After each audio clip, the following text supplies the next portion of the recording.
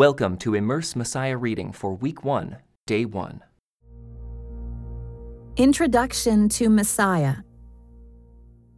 The final quarter of the Bible describes the fifth covenant that God made with humanity.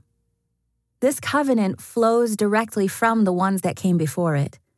But at the same time, it presents such a contrast to those old covenants that our Bibles are divided into two testaments, another word for covenant, to express this difference. The First Testament, comprising 3/4 of the Bible, describes the life of God's people. Abraham and his descendants, the ancient nation of Israel, under the first 4 covenants made with Noah, Abraham, Moses, and David. The New Testament centers on the story of Jesus the Messiah, the culmination of the First Testament's long history. The work of Jesus resolves all the narrative threads of the Bible as he fulfills God's intentions for Israel, for humanity, and for creation. The prophets of Israel had said that a new covenant of a different kind was on its way. As Jeremiah put it, "The day is coming, says the Lord, when I will make a new covenant with the people of Israel and Judah. This covenant will not be like the one I made with their ancestors. I will put my instructions deep within them, and I will write them on their hearts." And Isaiah announced, "People from many nations will come and say, 'Come, let us go up to the mountain of the Lord, to the house of Jacob's God. There he will teach us his ways, and we will walk in his paths.'" This would fulfill God's covenantal promise to Abraham. All the families on earth will be blessed through you. All these things that the prophets foretold are fulfilled in the life and ministry of Jesus. In him, God came to earth as a human being, both to show and to teach his ultimate intentions for humanity and creation. Jesus explained and lived out the deepest meaning of the scriptures and their story of God's people. He also offered himself as the ultimate sacrifice, both to bring peace between God and humanity and to make peace between all people possible. The story of Jesus is told from 4 different perspectives in the Bible books known as Gospels. Gospel means good news. All 4 authors desired to portray the vastly rich and meaningful story of Jesus from a perspective that would resonate with their original audiences. Luke and Mark are written primarily to Gentiles, non-Jews, who are less familiar with the history and traditions of Israel. Luke is actually the first part of a 2-part work along with the book of Acts, which tells the story of Jesus' earliest followers.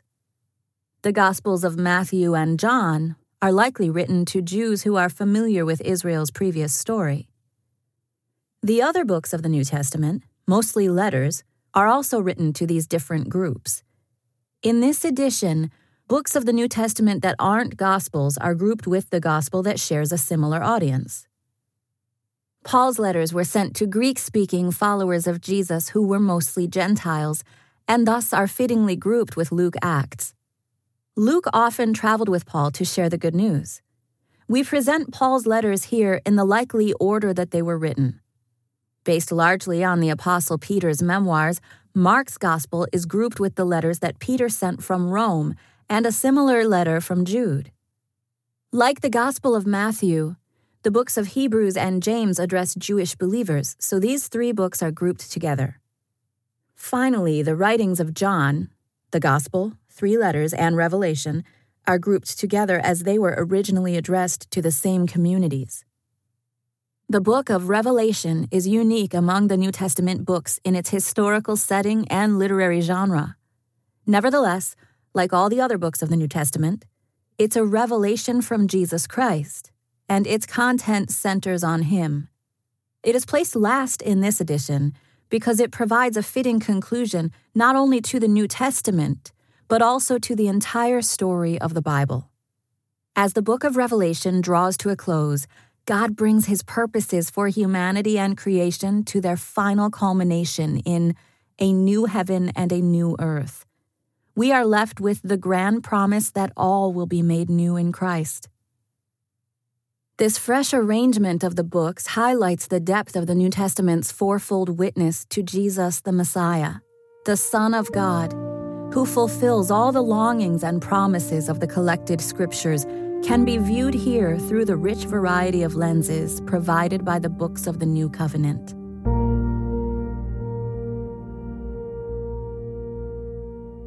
Immersed in Luke Acts. The longest story in the New Testament, one that fills a quarter of its pages, was originally addressed to one person. The author dedicates this 2-volume series covering the life of Jesus and the early church to the most honorable Theophilus. This Greek name shows that he was a Gentile, non-Jewish, and his title suggests he was likely a Roman official. This history of the early Christian movement was written in the mid-60s AD, right around the time when the Roman government first became hostile to Jesus' followers. Theophilus may have been facing pressure to forsake his allegiance to Jesus. At the same time, some Jewish believers were questioning the place of Gentiles in a movement devoted to a Jewish Messiah. So Theophilus would no doubt welcome the reassurance that what he'd heard about Jesus was genuine and that the good news really was intended for Gentiles like himself. Luke was in a unique position to answer these questions. He had worked closely with Paul, who brought the message of Jesus to Gentiles living throughout much of the Roman Empire. Luke was able to tell important parts of the story from first-hand experience, and since he was educated and literate, he could also research and record the movement's history. The good news of Jesus invited Jews and Gentiles to unite into a single new family. So believers from all backgrounds benefited from Luke's account of God's story of salvation for the whole world, which had come to surprising fulfillment in Jesus. The first volume, Luke, begins with a prologue about the remarkable circumstances surrounding Jesus' birth and early days. From its start, the story shows how Jesus was sent as both the long-promised King of Israel and the Savior of the whole world. After the introduction, Luke is divided into 3 main parts. The first section describes Jesus' early ministry in Israel's northern region of Galilee, where he announces the good news of the kingdom of God. Luke then portrays Jesus taking the journey south toward Jerusalem, where he fulfills his calling and destiny. Along the way, Jesus continues to show how the coming of God's reign on earth means freedom for the oppressed and a welcome for outsiders. The third section shows Jesus' mission coming to its climax in Israel's ancient capital of Jerusalem. During the Jewish Passover festival, his enemies conspire to have him executed on a Roman cross. But Jesus then rises from the dead with royal authority, winning God's great battle against sin and death. The second volume, Acts, describes how the first community of Jesus' followers brought the message about him to all nations. In 6 different phases, the good news about Jesus breaks through some significant barrier as it advances. Each phase ends with a version of the summary statement, God's message continued to spread. The number of believers greatly increased. Phase 1. The message breaks through a linguistic barrier as the Jerusalem community welcomes Greek speakers. Phase 2. The message breaks through a geographic barrier by spreading into Judea and Samaria. Phase 3. A significant religious and ethnic barrier is broken when the community welcomes Gentiles. Phase 4. Another geographic barrier is broken when the good news moves into Asia Minor. Phase 5. Yet another geographic barrier is broken when the good news spreads into Greece, the cultural center of the ancient Mediterranean world. Phase 6. The good news about Jesus the Messiah reaches all the way to Rome, the very heart of the empire. In this way, Luke Acts completes its twofold movement. First, Jesus went to Jerusalem to complete his great work through his suffering, death, and resurrection. Second, the persecution of his followers brought the good news about Jesus from Jerusalem to Rome. In this combined story, it is revealed that Jesus is Israel's promised king and the world's true ruler.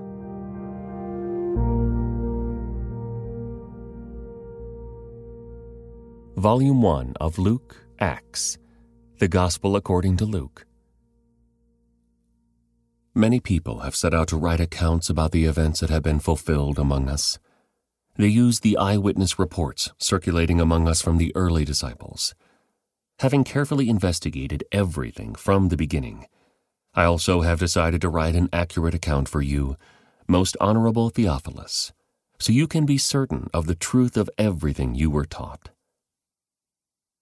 When Herod was king of Judea, there was a Jewish priest named Zechariah.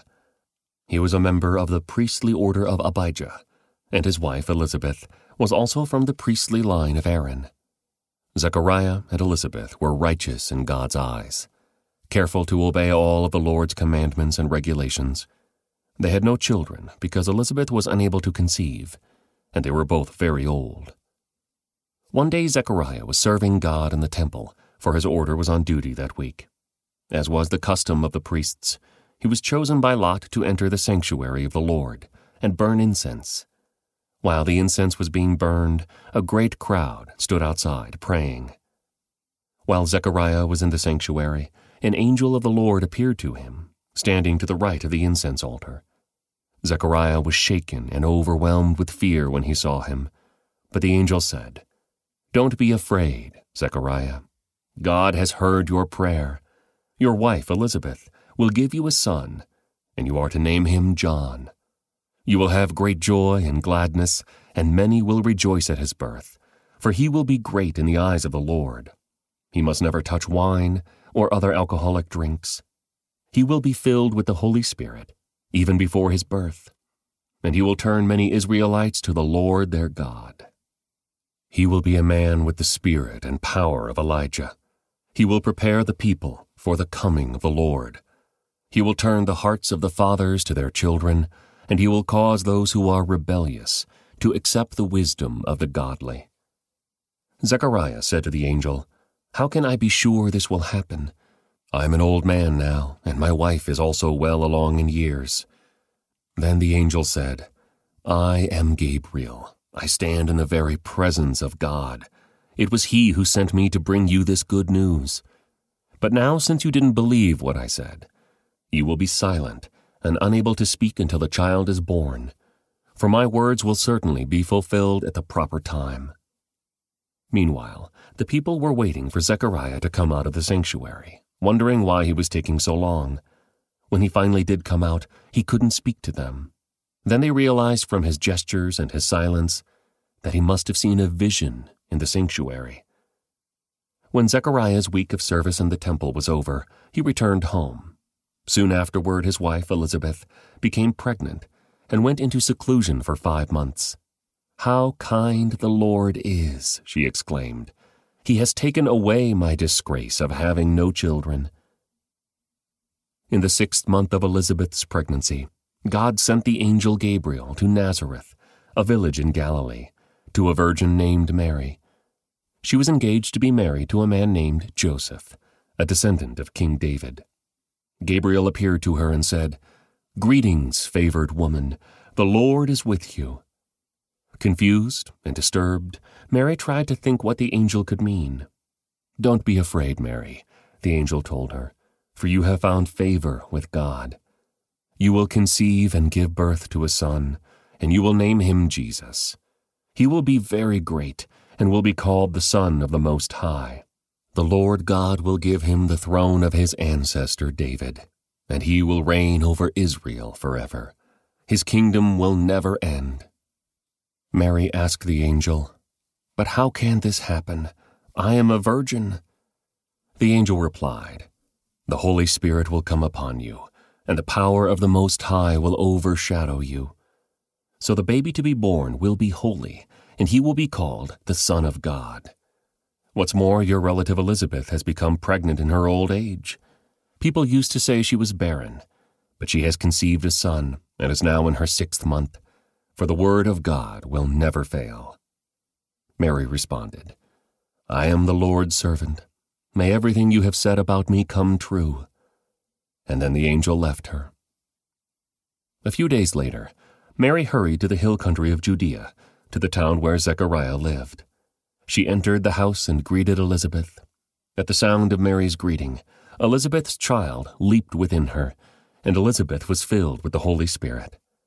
Elizabeth gave a glad cry and exclaimed to Mary, "God has blessed you above all women, and your child is blessed. Why am I so honored that the mother of my Lord should visit me?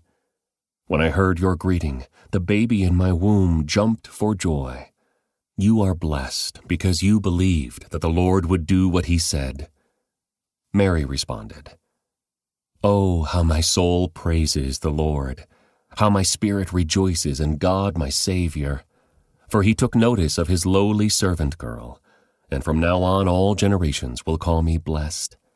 For the Mighty One is holy, and he has done great things for me. He shows mercy from generation to generation to all who fear him. His mighty arm has done tremendous things. He has scattered the proud and haughty ones.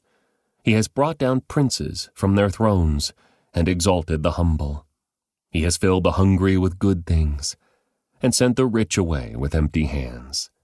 He has helped his servant Israel and remembered to be merciful. For he made this promise to our ancestors, to Abraham and his children forever."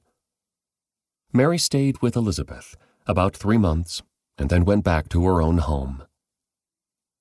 When it was time for Elizabeth's baby to be born, she gave birth to a son. And when her neighbors and relatives heard that the Lord had been very merciful to her, everyone rejoiced with her. When the baby was 8 days old, they all came for the circumcision ceremony.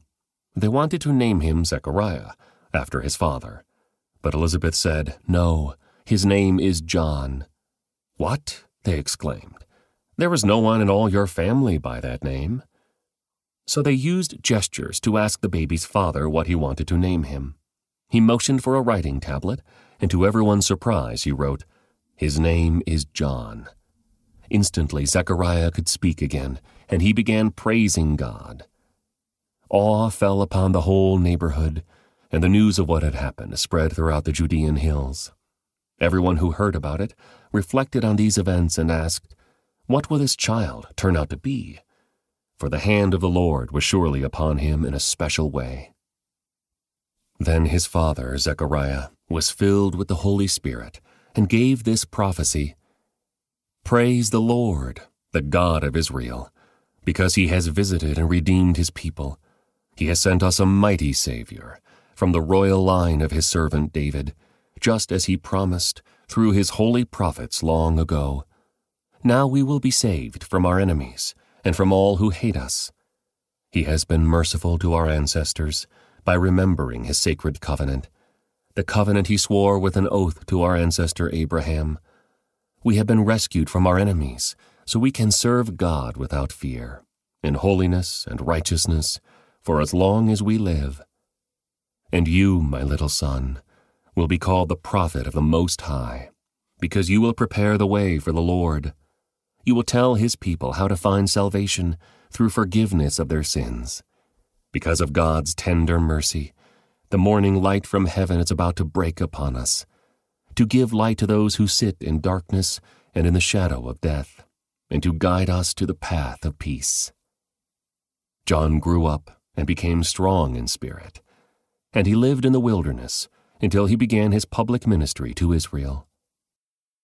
This concludes today's Immerse reading experience. Thank you for joining us.